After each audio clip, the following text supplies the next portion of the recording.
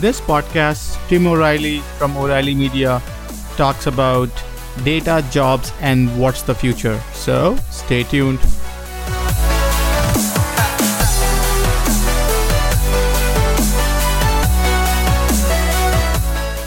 So welcome everyone to Jobs of Future podcast. Today is a very special episode. I think today we have an awesome visionary and Tim awesome O'Reilly from guest O'Reilly on the Media show. That pretty much signifies that we're doing a good jobs job. So, and what's the future. Tim O'Reilly from O'Reilly Media. Welcome to the podcast. Glad to be with you. Great. So a brief bio for very few of us who didn't know about Tim. So Tim is the founder and CEO of O'Reilly Media. His original business plan was simply interesting work for interesting people.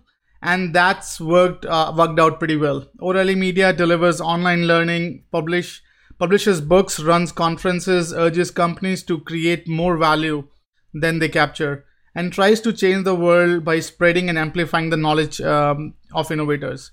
Tim has a history of convening conversations that reshapes the computer industry. In 1993, he launched the first commercial ad-supported site on the internet. In 1998, he organized meetings where the term open source software was agreed on and helped the business world understand its importance. In 2004, with the Web 2.0 Summit, he defined how Web 2.0 represented not only the resurgence of the web after the dot-com bust, but a new model for the computer industry based on big data, collective intelligence, and the internet as a platform. In 2009, with his Gov 2.0 Summit, he framed a conversation about modernizations of government technologies that has shaped policy and spawned initiatives at the federal, state, and local levels.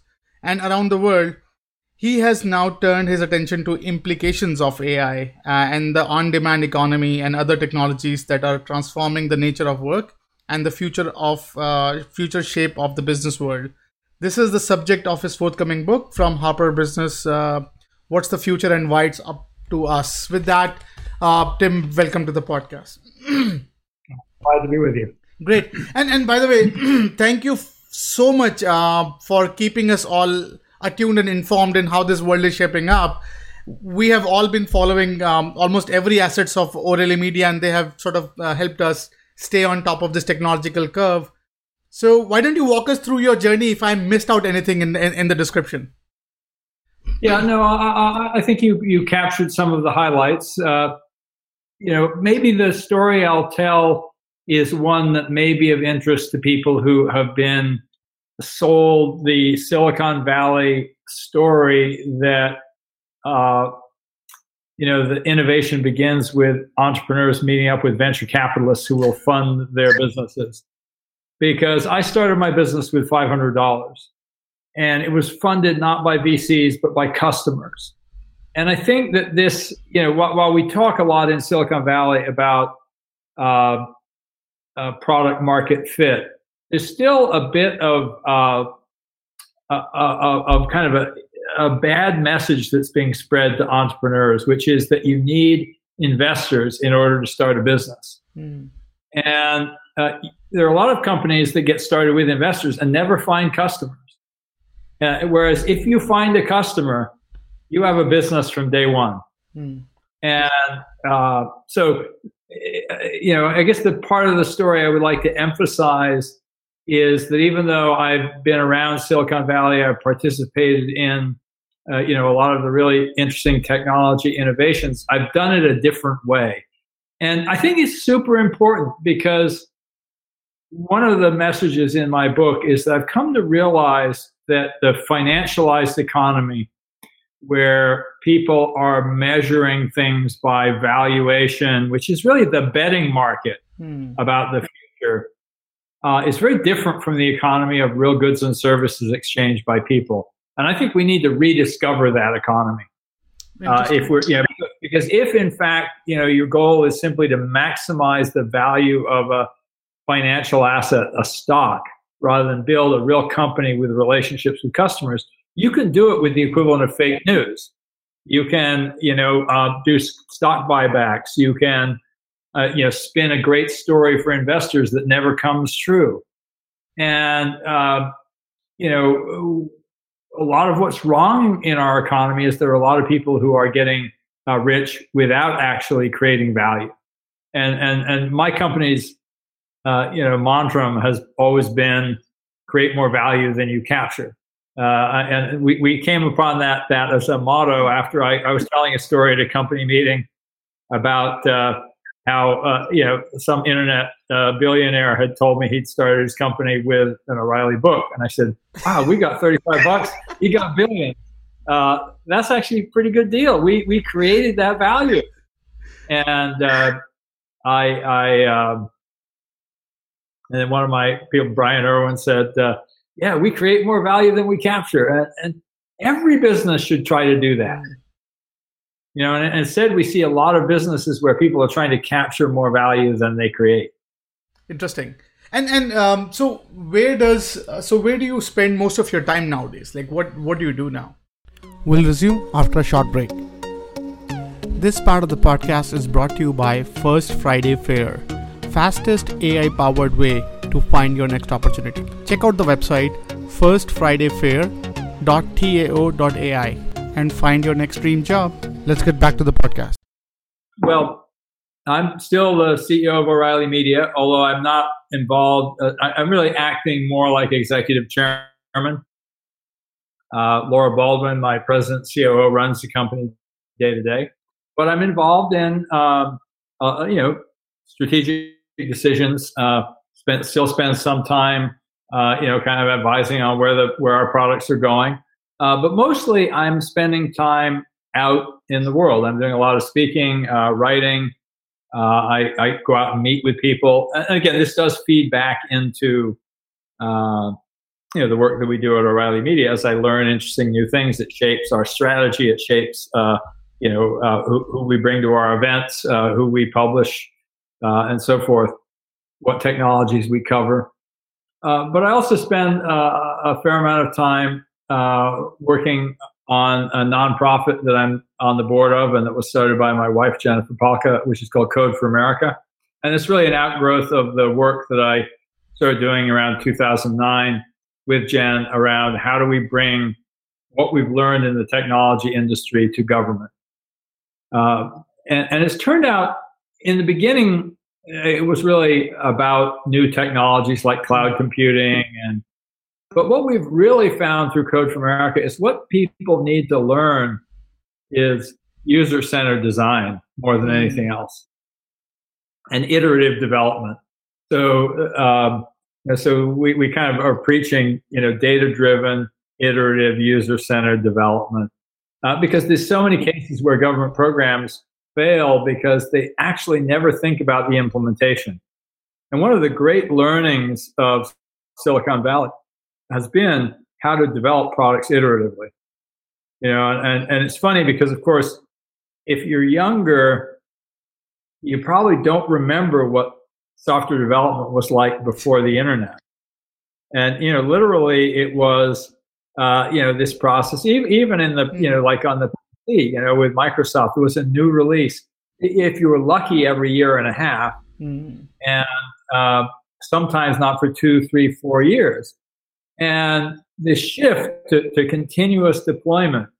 And I remember back, when we first started, kind of celebrating that around 2004, 2005 as part of the Web 2.0 discussion, it was a revelation to people.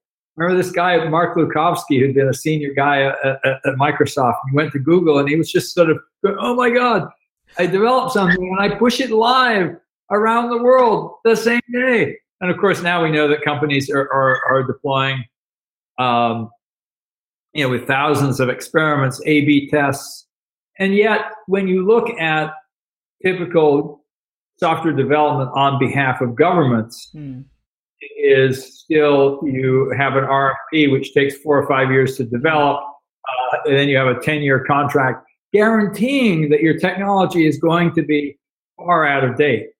And so if you we want, and I think as a result, part of the results of that is we have less trust in government because, in fact, it's not keeping up with the experience that people have in the private sector. They're going, wow, I can buy something from Amazon and have it delivered the same day. Why does it take the VA 9 months to figure out that a discharged soldier actually worked for them and is eligible for benefits. Actually, I think it's 18 months. This is insane. Because they have not actually learned those lessons of how do you build things that are more responsive and data driven. But it's also about the user experience, where you understand what goes wrong in systems and how to fix them. You don't get it right the first time. And so anyway, I've been spending a lot of time, working on that, because I think it's a very important sector of our economy.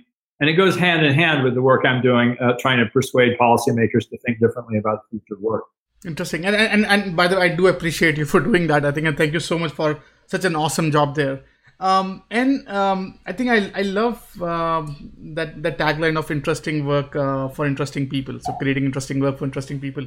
So what is nowadays interesting work for interesting people? Like what's nowadays? You can define that as. We'll resume after a short break. This part of the podcast is brought to you by First Friday Fair, fastest AI-powered way to find your next opportunity. Check out the website firstfridayfair.tao.ai and find your next dream job. Let's get back to the podcast. Well, there's so many areas that I find interesting. And I will say that I am, unlike a lot of people in Silicon Valley, I tend to be more interested in things that are pre-commercial than things that are commercial. And so when I say, wow, what do I find really fascinating these days? I go, okay, how about the thing that Ryan Phelan and Stuart Brand are working on, bringing extinct species back to life, with genetic engineering. That's freaking, it's kind of the crazy hacker ethos. It's not like the Silicon Valley startup, but it's the kind of thing where I go, wow, we are going to have to actually probably do genetic engineering on large scale to adapt to climate change. But it's also going to be one of the industries of the future. When you think about, biotech, and part of my experience has always been that despite this sort of mythology that it's all about venture capital, so many of the interesting things that I've been associated with started with hackers. The PC industry, it was like the Homebrew Computer Club, the World Wide Web. It was just all these people, and we were just going, wow, here's this free software. You can make these cool websites and share information with each other. It was free. It was easy. It was non-commercial. The maker movement. We started Maker Faire to celebrate what people were doing with hardware and new manufacturing and the Internet of Things. And in each case, it was pre-commercial when it was interesting. And it became interesting, obviously, on large scale. And it's not to say it isn't interesting once the money arrives, but I tend to be interested in spotting those areas that people are working at the edges. The other thing I find interesting are people who are working for more than a financial payoff. And a great example of this, which I talk about in my book, is a company called Zipline. While there was all this buzz about Amazon or Google competing on drone delivery, and I've actually been at a Google conference where I had a cup of coffee delivered by a drone. This is stupid. On the other hand, what Zipline is doing, it's a company from here in the Bay Area, but they're working in Africa. They're going, wow, we can use on-demand technology and drones to get blood anywhere in the country. And they started out working in,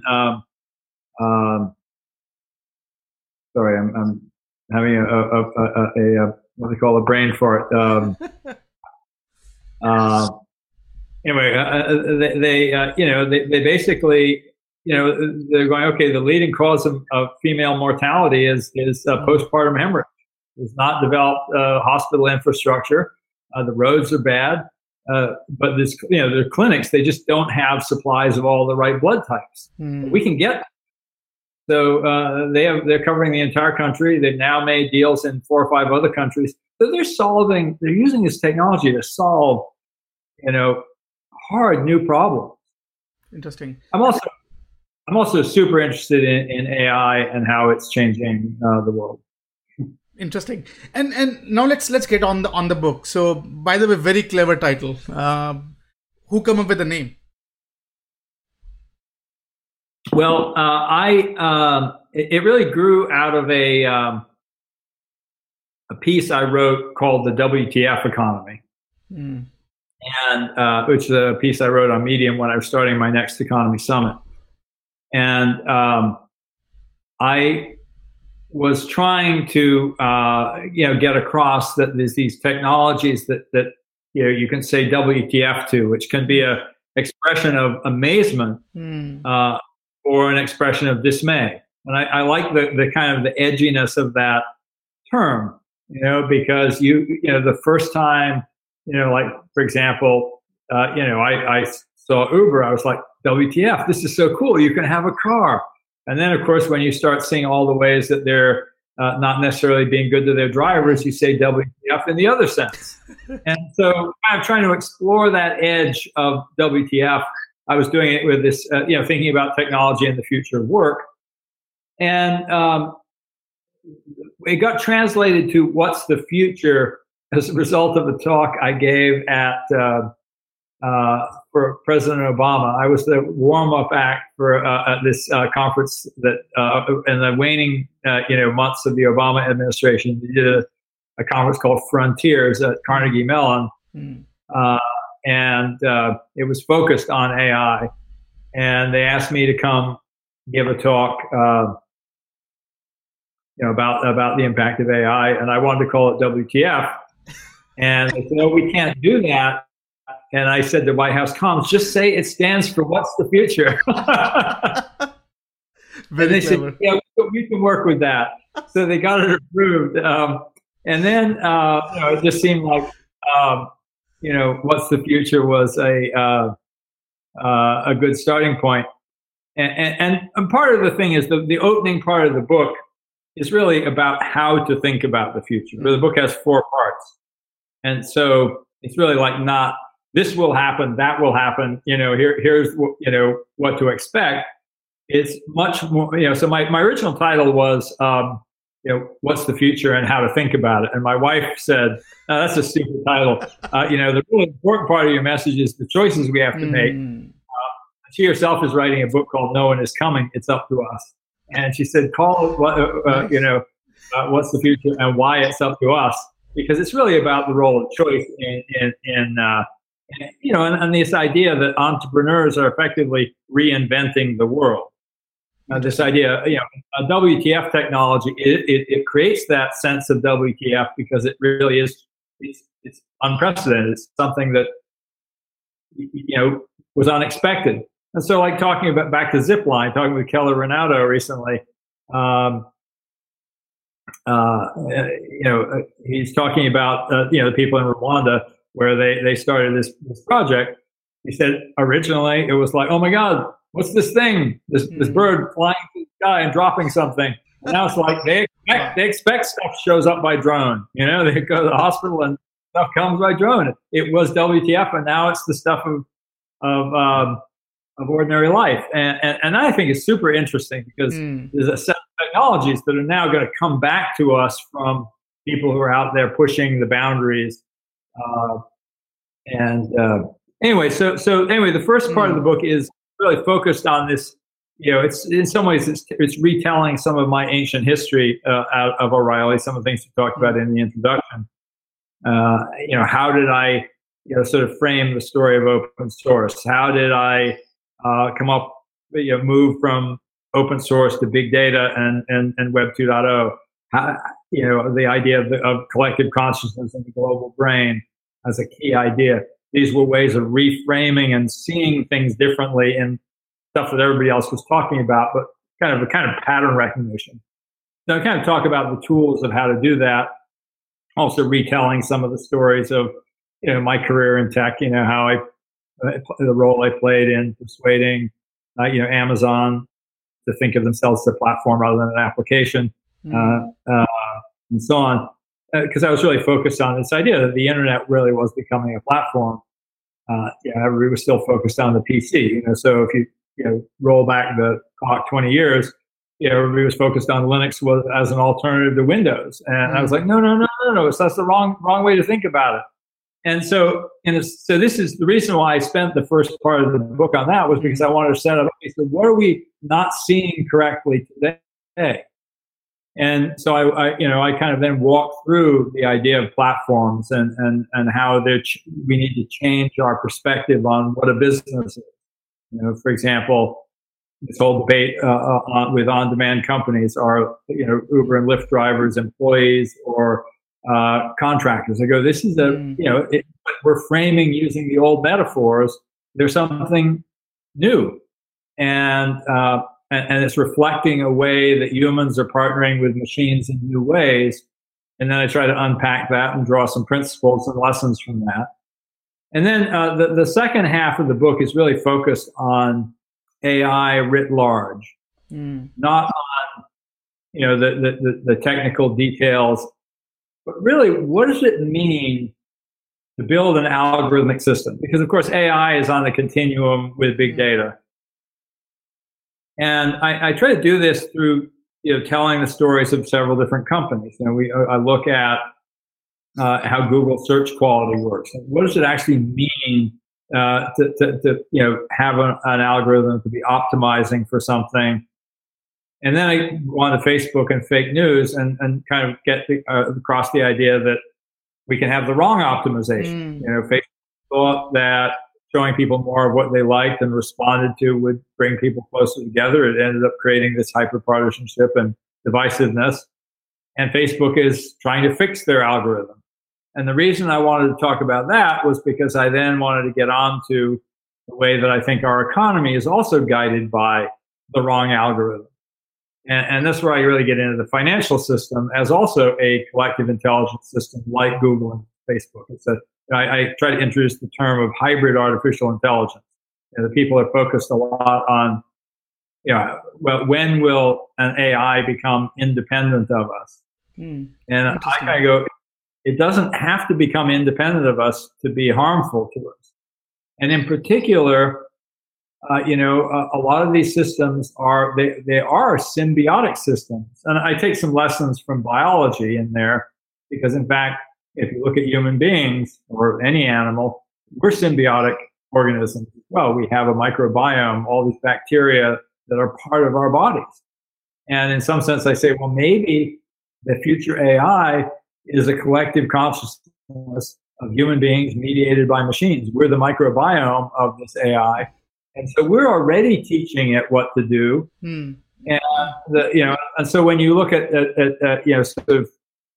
AI scare stories like Nick Bostrom's Paperclip Maximizer, or Elon Musk uses the idea of a strawberry picking robot that self-improving and eventually decides humans are in the way of strawberry fields forever. And I go, we already have one of those. It's called the shareholder value algorithm. We are literally telling our company, we are programming them. We are programming companies with the message that people are a cost to be eliminated. And so I'm kind of going, we want a different economy. We need to change the programming. Interesting. And I think what I liked fascinating about your book, by the way, so typically I've read books in which you talk about this sort of either the dystopian future, or you talk about this glorious future, and pretty much very less context to the past. And I think what I liked about WTF in my journey had been how you sort of connected the two dots together. So you explain all the legacy system, how sort of you have grown into them, and then because I think culture is what most of the authors are missing today, to talk about that culture has a significant role in understanding the technology evolution.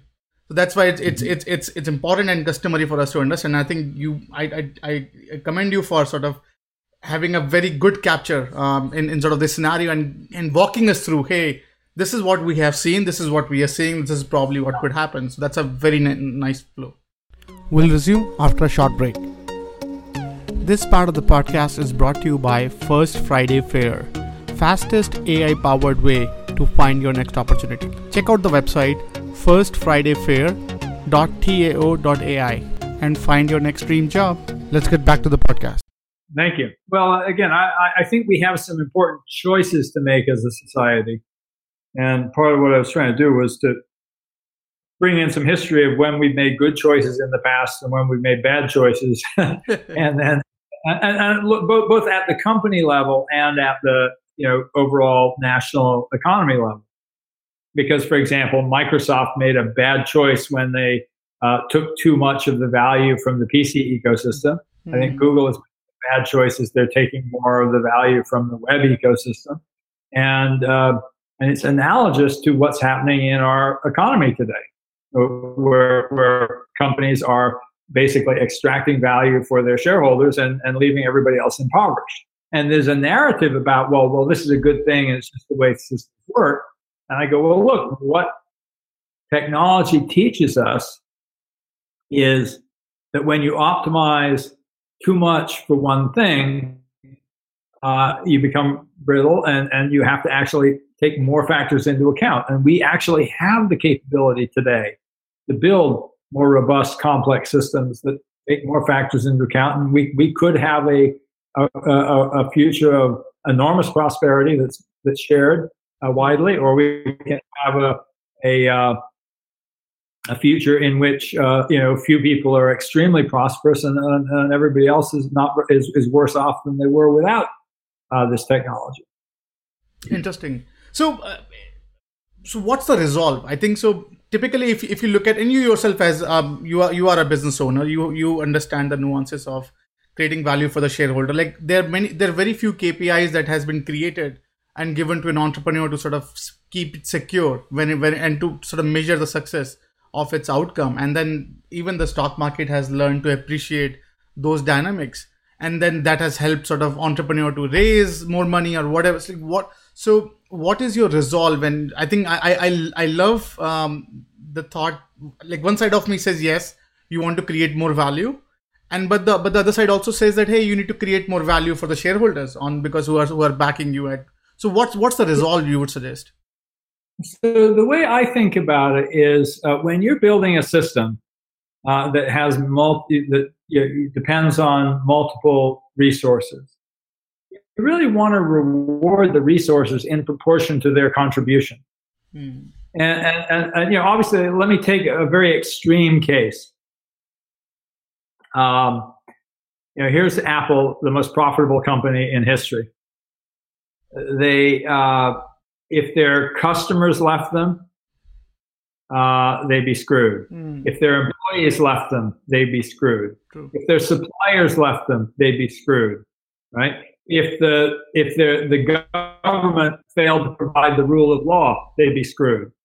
If their shareholders all abandoned them, except for the psychological, kind of like shock value of Apple stock, it wouldn't matter at all, because the value that Apple produces is in selling stuff to customers. They make so much money. I mean, they do use financial market. They don't get anything from investors. Those investors are just trading among themselves, betting on Apple's future.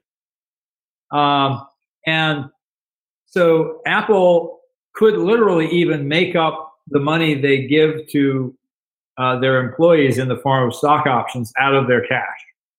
Interesting. And now that is an extreme case. Now, in looking at another extreme, you have financial markets working correctly. When people are, say, investing in Tesla or even Amazon up to the past decade, in the first decade or and a half, it was like this company would not have existed without investors. So investors deserve an enormous return because they're betting on something that's unproven. And then there's a set of companies, I think too many today in Silicon Valley, that will never produce value except through this betting market. They're really financial instruments. They're just bets. And I've started to actually compare them more to movies than to companies. They're kind of, it's like, people enjoy betting on them. And some people win and some people lose, but it's really just it's part of the gambling. Maybe it's not movies. It's like the gambling industry. Like, okay, is this stock going to win? Is this horse going to win? So it's like horse racing. So it's not real. It's an economic activity, but not a terribly productive one. And two things are sort of mixed in together. And the question is, can you disentangle them? And I think there's some things when you think about, when I think about policy, I tend to think about how would we do policy if we were a tech platform?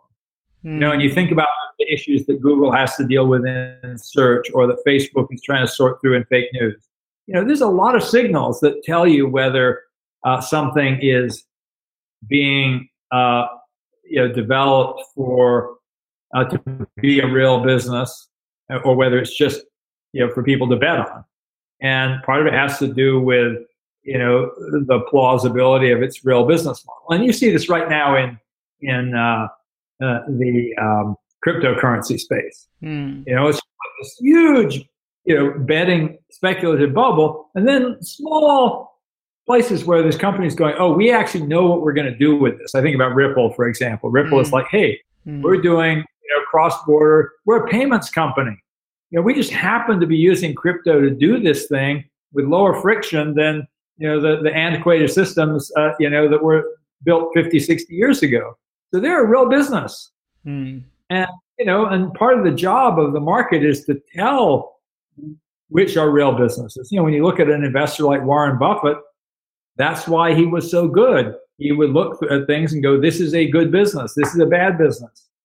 And right now we just have a kind of a market that's become so enamored of the betting, and they're not even trying to figure out if it's a real business or not. They're just trying to go, is it a good bet? And can I get out before it it pays off? And I think there's some tax policy things that I think we could do that would reward real investment. Like if you had much longer holding period for capital gains, then you can't just be in the bet. You have to wait till the bet finishes. Like one example of this is, if you think about the idea of a stock price being the the net present value of the future earnings of the company, and it's a bet on what that's going to be, there is a time when it equalizes. So I've been doing some research since the book, and I've been looking at Amazon versus Google. And it's quite interesting. If you look at how much Larry and Sergey are worth, in the stock market, and then you look at Google's collective, 20 years of profit history, and you go, well, what would their share of the retained profits be? They'd actually be have about the same amount of money. So in other words, the bet paid off. Now Jeff Bezos, everybody's talking about, wow, Jeff is the richest person in the world. Well, what if it were a private company without financial markets? What would Jeff be worth? Well, he'd still be a billionaire, but his share of the money that Amazon has made over the years would be 1.5 billion, not 150 billion or 200 billion, whatever his current number is. So he's got this huge leverage. So his bet has not actually paid off for the investors yet. Interesting. And it's paid off in the betting market, but it hasn't paid off in that equalization market. And I think, if you took that into account and you said, okay, once a company, we're going to have one tax policy for when people are betting, and another one for when they're actually. So again, there's two kinds of betting. One is a bet on something that doesn't exist yet. So we're betting on Amazon's future prospects when it's uncertain, and then there's a bet on Apple's future prospects when it's super successful. And again, it's like still a bet. It's a good bet, but it's not an investment anymore. It doesn't make Apple possible. And so I think, just disentangling those two ideas of this is purely a financial speculation versus this is financial speculation towards building something that would not exist. Could we, in fact, be smart enough in our algorithms to know the difference and have different tax policies? I think we could. Just like we're expecting Facebook to figure out, oh, wait, that's fake. That's clickbait. That's a hard, nuanced problem too. But we kind of don't hold our policymakers up to the level of sophistication that we routinely expect of our tech companies today. Interesting.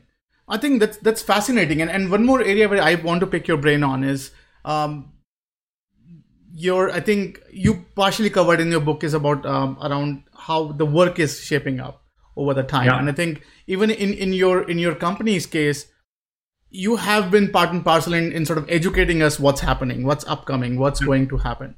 And from if you wear your CEO hat of O'Reilly Media, how do you see the learning landscape change as sort of, because nowadays every now and then we hear about a keyword that we have not heard before, and I think back in 90s and 80s we get enough time to learn. And I was talking to one of the senior executive at one of the retail company, and he was saying that, Vishal, when the shelf life of a skill is shorter than the amount it takes you to learn it, everything just throws out of the window. So it's getting more challenging in preparing us in this rapidly evolving world. What are some of your thoughts there? I guess what I would say about that is that for those people who live on the edge of innovation, that has always been the case. The world's not moving any faster today if you're a real innovator than it was 20 years ago or 30 years ago. In the early web, it was, you had to learn new skills all the time. And that was what people do. The issue today is that there were a bunch of companies where you didn't have to do that. That was for the fringe kids, and so it's like a little bit. It's sort of like the real innovators and entrepreneurs get to say to everybody else, welcome to our world. And in some sense, the kinds of things that our customers at O'Reilly have always done, which is continuous learning. Something now, it's like you just have to say to people, it's not good enough to go to school and learn something and practice it for the rest of your career. You have to be learning all the time. And I guess in one sense we have some advantages in that world, because that's what we've been doing for our entire business, is educating people in a just-in-time way. As people are doing, it's learning to do. That's the other thing. So much of what's happened in our world is people are trying to do things, and you learn the skills as you need them in order to accomplish something. And I think it's a way of learning that a segment of the population has, lived with, forever, as a small segment, and now it needs to be a much bigger segment. Interesting. And I think another interesting trend that I have seen over the time. So we as humans, we are either paid for our intelligence or for our labor. Like with this robots and sort of these mechanical capabilities, the labor part is shrinking, and sort of now we're relying more on the intelligence part. But I think over the last couple of decades, we have been closely aligned with technologies that we use in our day-to-day lives, right? So that means even the definition of intelligence is changing, even for human as well as the robots. And now we are sort of somewhat more intertwined with our sort of robot friends or our sort of algorithmic friends that we are using, whether it's a cell phone, whether it's a Facebook, whether it's whichever application. So how, in your perception of the future, what would you anticipate? Like, where would this humanity would lead us? And what would be sort of one of the, and I think you talked about these two sort of ways of, one of the dystopian view and one is sort of a more hopeful view. What's your take on that? Well, I mean, the first thing I would say is, yes, what people get paid for changes over time. And, in some sense, we're always paid for our labor, whether it was physical labor or intellectual labor. But the kind of things that we define as work and that we pay for and that we value shift. And, how many teachers were there in the Middle Ages? There were not that many, right? And then we had universal, education and a lot more teachers. Now, of course, we didn't value it enough. So I guess that there's a couple of things. When I think about the future of work, I think about three different things. The first is there's all this stuff that we're not getting to. And the first thing we have to do is stop thinking about jobs, which are this construct of the way we've organized the economy, and start thinking about work and ask ourselves, is the way we've structured our businesses and our economy helping us to do the work or not? And so I look around and I say, okay, our infrastructures for shit.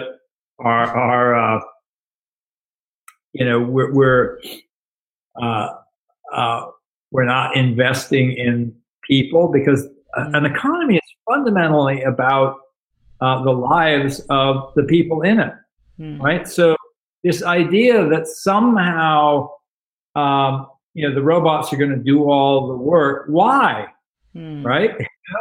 We have to figure out, well, what happens? So I guess I would say, what happens if the machines do more of the work? There's two paths, and one is we put a lot of people out of work. We have a society with a lot more misery, a lot more political instability, or we have a system where we go, oh, let's start paying for things that we need more of, that's real work, that is not currently valued. And you think about, for example, the entire caring economy. Particularly as we have aging populations. We look at a lot of women decide, I can't afford to have children. And you kind of go, well, if we value having people, then we go, oh, we ought to really pay for care. And we pay for it not necessarily, well, your job is to raise your child.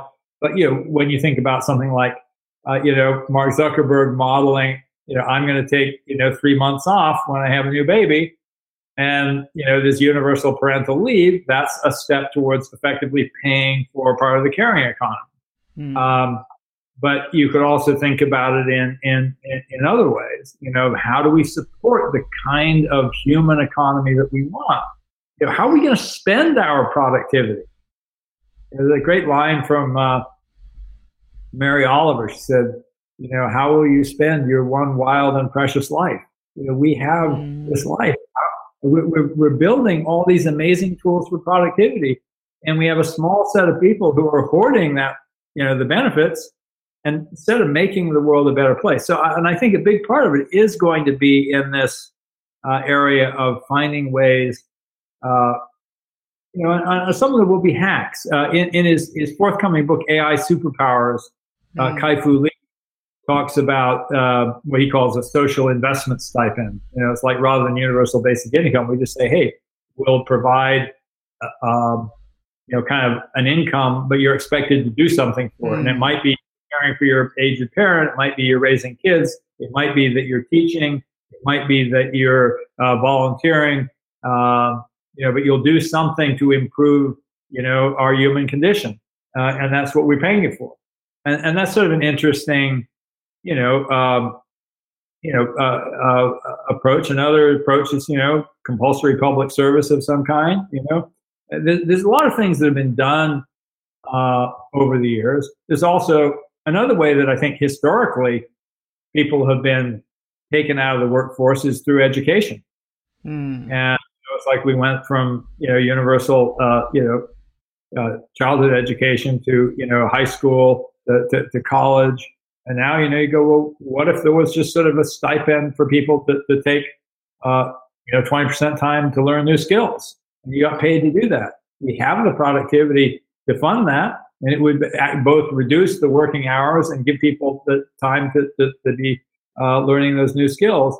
It's a different way of thinking about it than just, well, we'll just get rid of these people because we don't need them. No, we'll have them be working 3 days a week. We'll have them be learning 2 days a week. Or we'll have them be working 3 days a week. We'll have them be learning 1 day a week, and we'll have them be taking care of family and their lives and other people. There's a lot of different ways to think about it.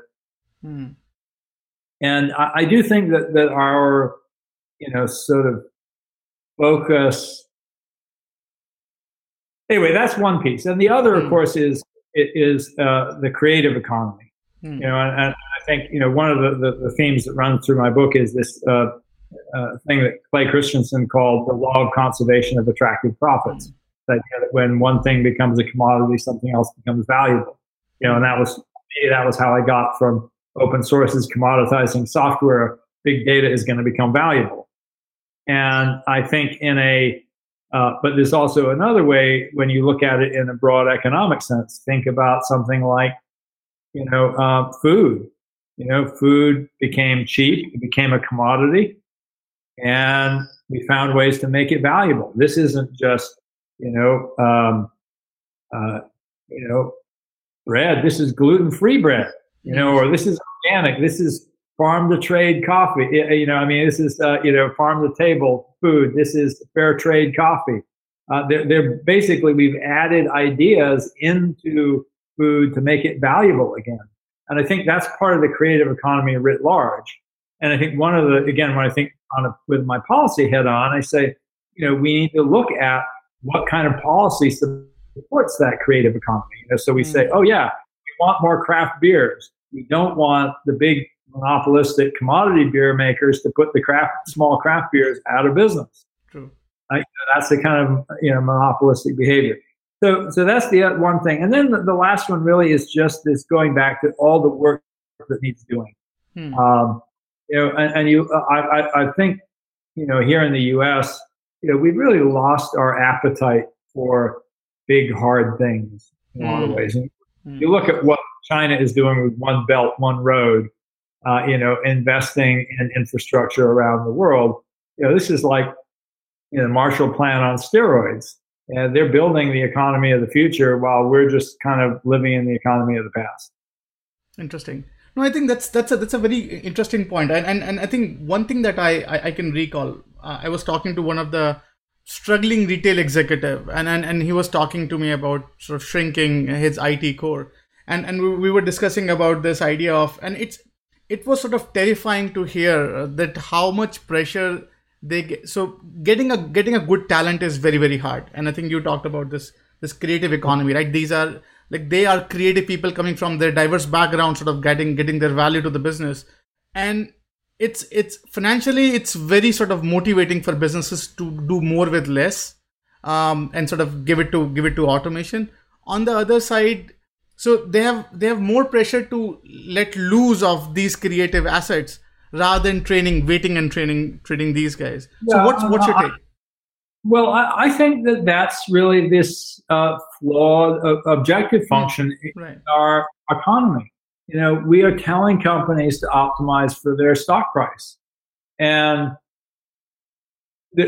so much money can be made by the people at the top of a company by playing financial games that they don't invest in the real business. Now, look at something like Toys R Us, which went out of business recently.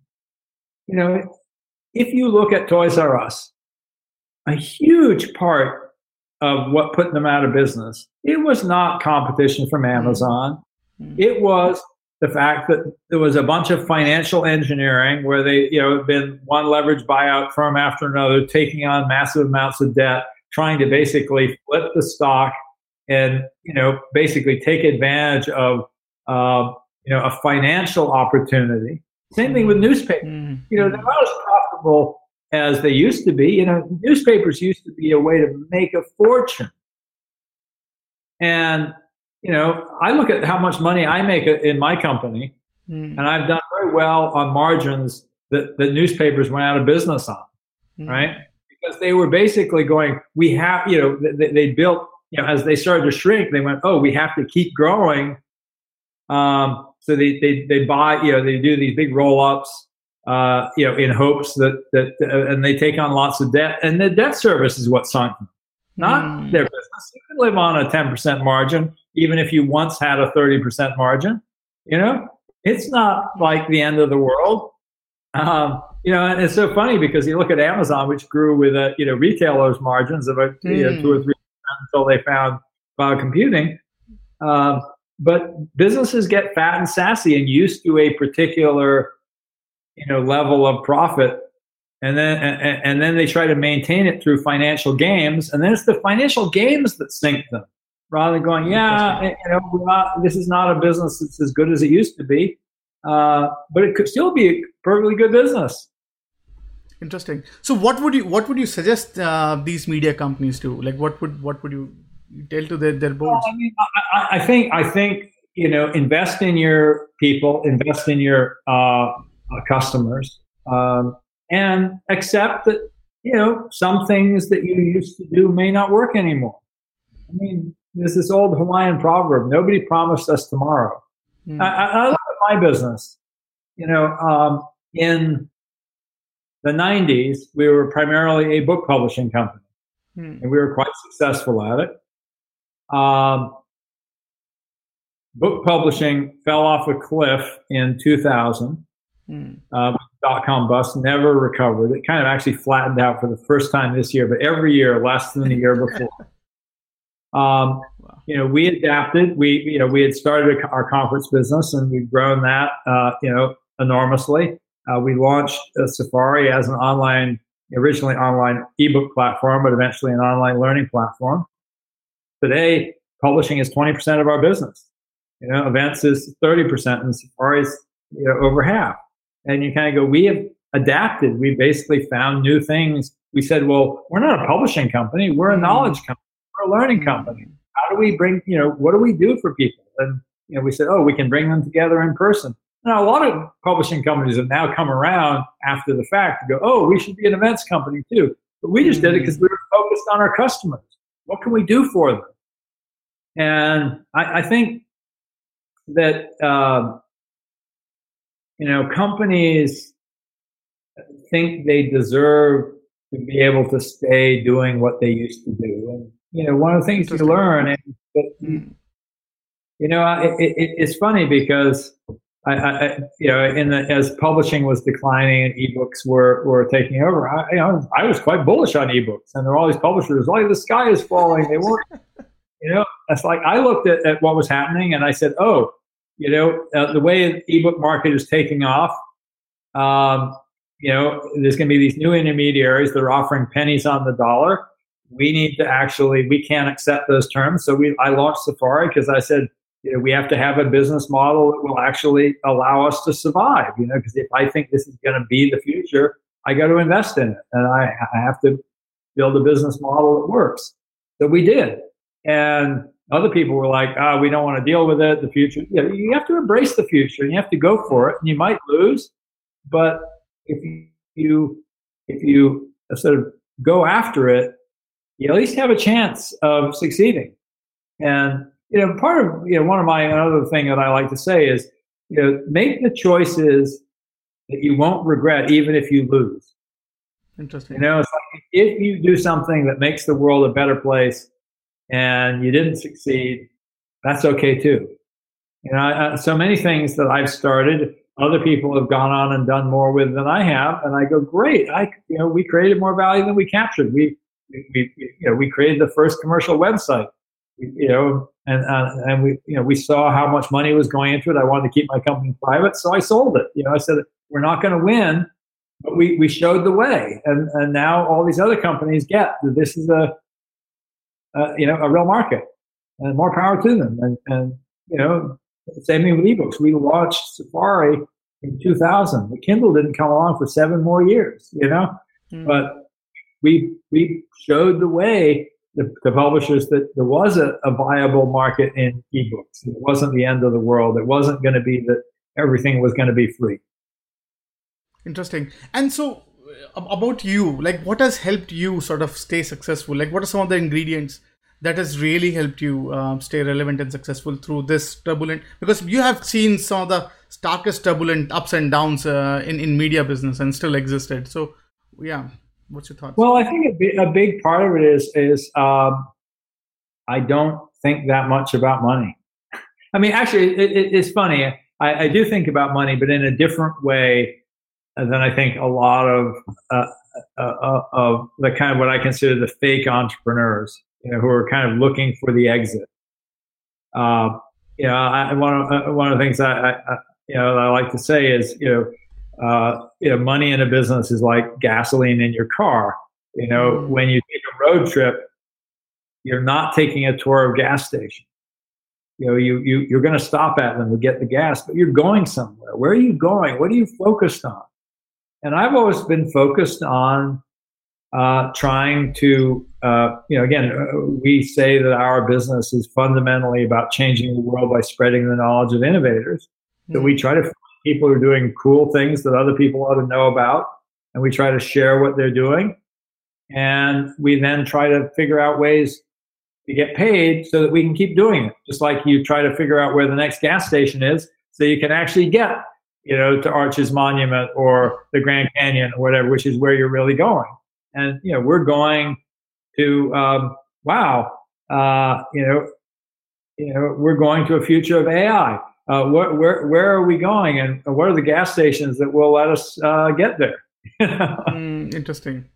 So what is your thought on the role of AI in particularly your industry, and how do you see it sort of shaping your business or your side of the business?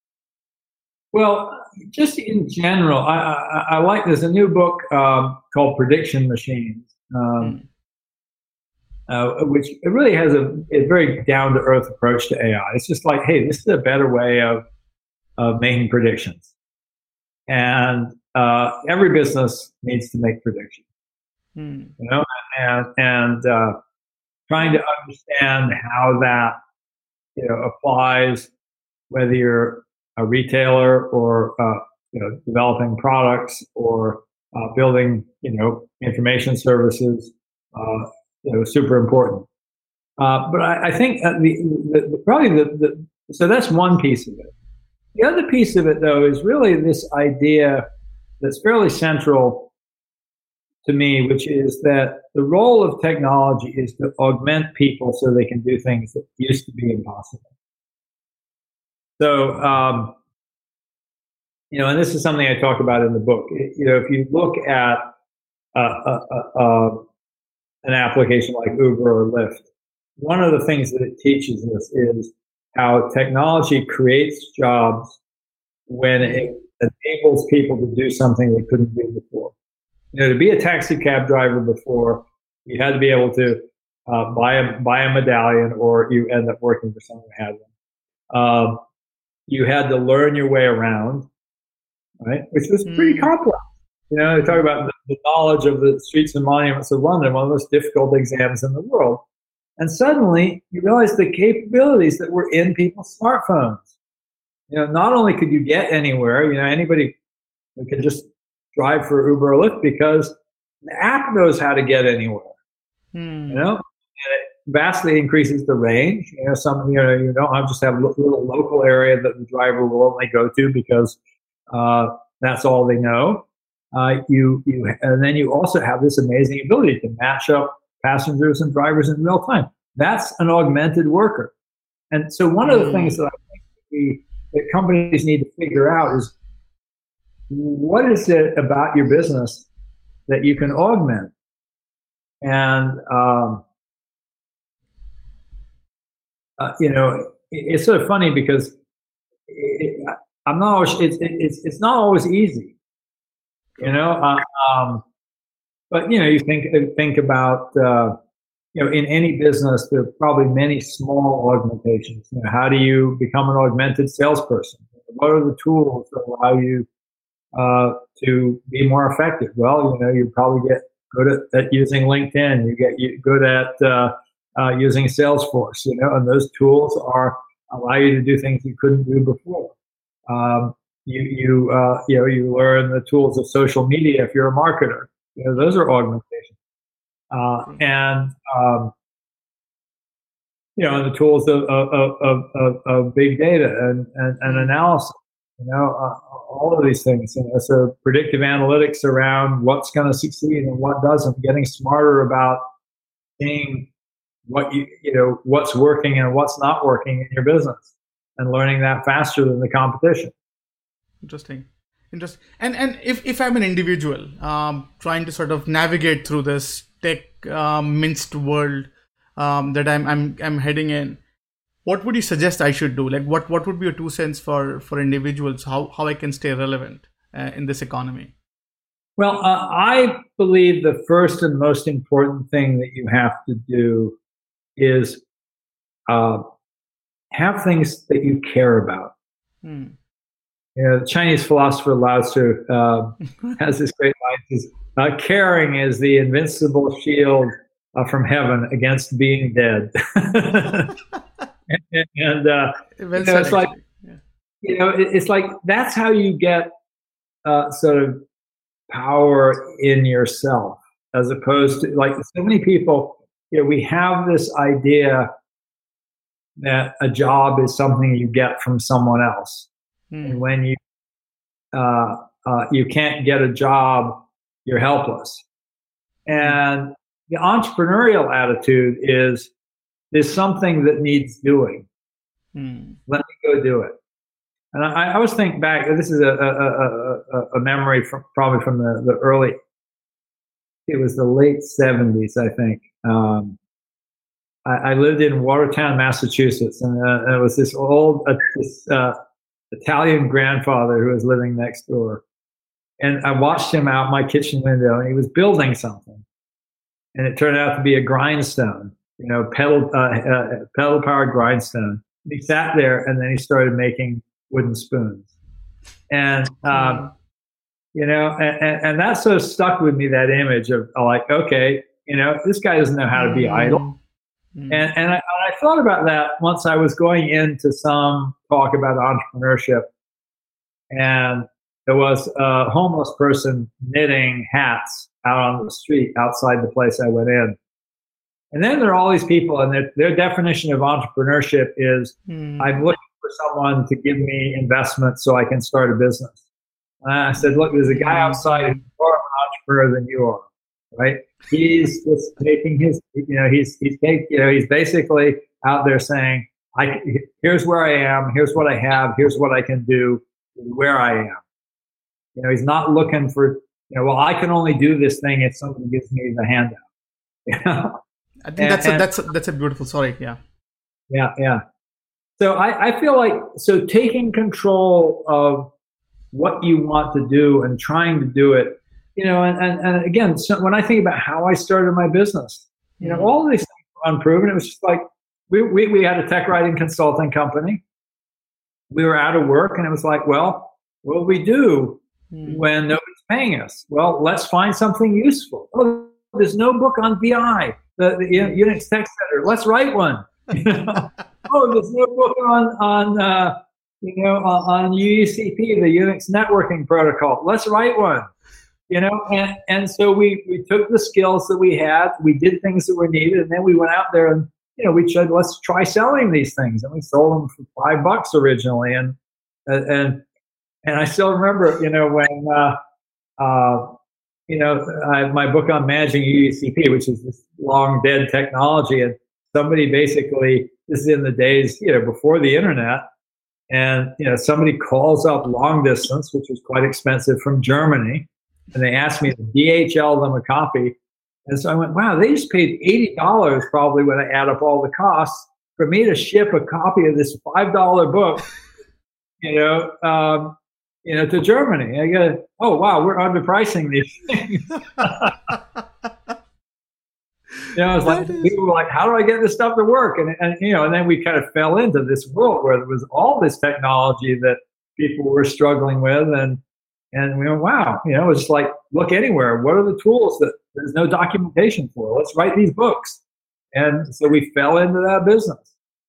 And then we fell into the conference business because we were like, wow, there's all this free software. There's nobody marketing it. Let's do some conferences to market it. And, you know, and again, turn it into a good business. But it was by starting with, oh, there's this problem. What can we do about solving it? Interesting. And you are in a business of giving us amazing books to read. Like, what are some of your favorite books you could list for us? You mean that I'm reading right now? Yes. Yeah. Let's see. I am actually, here's a book I just ordered. I haven't read it yet, but it's one that I heard about. It's called The Long 20th Century. And it's really about the relationship between big financial business models and the economy. So I'm really interested in economics, and I'm trying to learn a lot more about it. A book I love that I read recently was called Donut Economics by Kate Raworth. It's really about this idea of rather than thinking about growth going up and to the right, we have to actually start thinking about effectively the economy as having a habitable zone, kind of like, the Earth is in the habitable zone around the sun. And, it's like economic undershoot. People don't have enough to eat. They don't have shelter. They don't have healthcare. They don't have opportunity, education, economic overshoot, climate change. It's like, hey, the job of economics is to keep us in that donut, which is this habitable zone. Sort of her image for that. And I like, it fits a lot with my ideas about AI and its ability to help us manage complex systems. I loved Kai-Fu Lee's AI Superpowers, which doesn't come out till September. That was really, really good. As I mentioned, this book, Prediction Machines, which I think is a great view of AI for business people. Another book that I've read recently that has not come out yet is a book by Anand Giridharadas called Winners Take All, The Elite Charade of Changing the World. And it's going to be a very controversial book, I think, because he rips kind of organizations like the Aspen Institute and TED, the whole sort of motivational speaker industry, and really this idea that that you can basically take so much from the world and then give a little back and you're okay. It's like, okay, we actually have, we sometimes may need more fundamental change to build a just world. And he really has some, I think, some profound and provocative insights that we really need to engage with. I like that book a lot. I'm thinking, I'm looking at a book, I haven't read it yet, but a book called New Power by Henry Timms and Jeremy Hymans that I've been meaning to read. I've been also trying to reach out across the aisle, and I'm very progressive. I recently met the head of sort of right-leaning libertarian think tank called R Street, and he recommended this book to me, Seeing Like a State, which is basically how certain schemes to improve the human condition have failed, which is sort of an argument against government intervention. And I go, okay, I want to read books that challenge how I think about it. I actually think that government intervention, while it can go wrong, just like corporate intervention can go wrong, has been a force for good. I'm also reading a book that I have started to read a long time ago and then lost my copy of and just got another one. It's called The Struggle for Survival, which is about the industrialization of America in response to World War II. It has one of my favorite lines ever, which applies to so much. Because a victory small enough to be organized is too small to be decisive. And I love that because it really gets across this idea that, sometimes to tackle really big problems, you need just change of mindset, which causes everyone to rise up. And it really is the way we expect markets to work. But markets can also go wrong. And it fits with my own idea of markets, which is that right now our markets are sort of obsessed with the trivial, while there are huge problems like climate change and global health that are not being dealt with. And we actually need a change of mindset in order to catalyze that, that great victory, that is going to be too big to be organized, but big enough to actually be decisive. That's pretty stark. Very, very cool. So, thank you so much, Tim. I think this is really, really useful. So, as a parting statement, if you want our listeners and viewers to take away something from this conversation, what would that be? Like, what would be your closing thought to our listeners and viewers?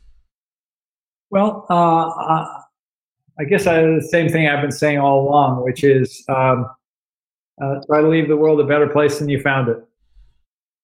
Beautiful. Well said.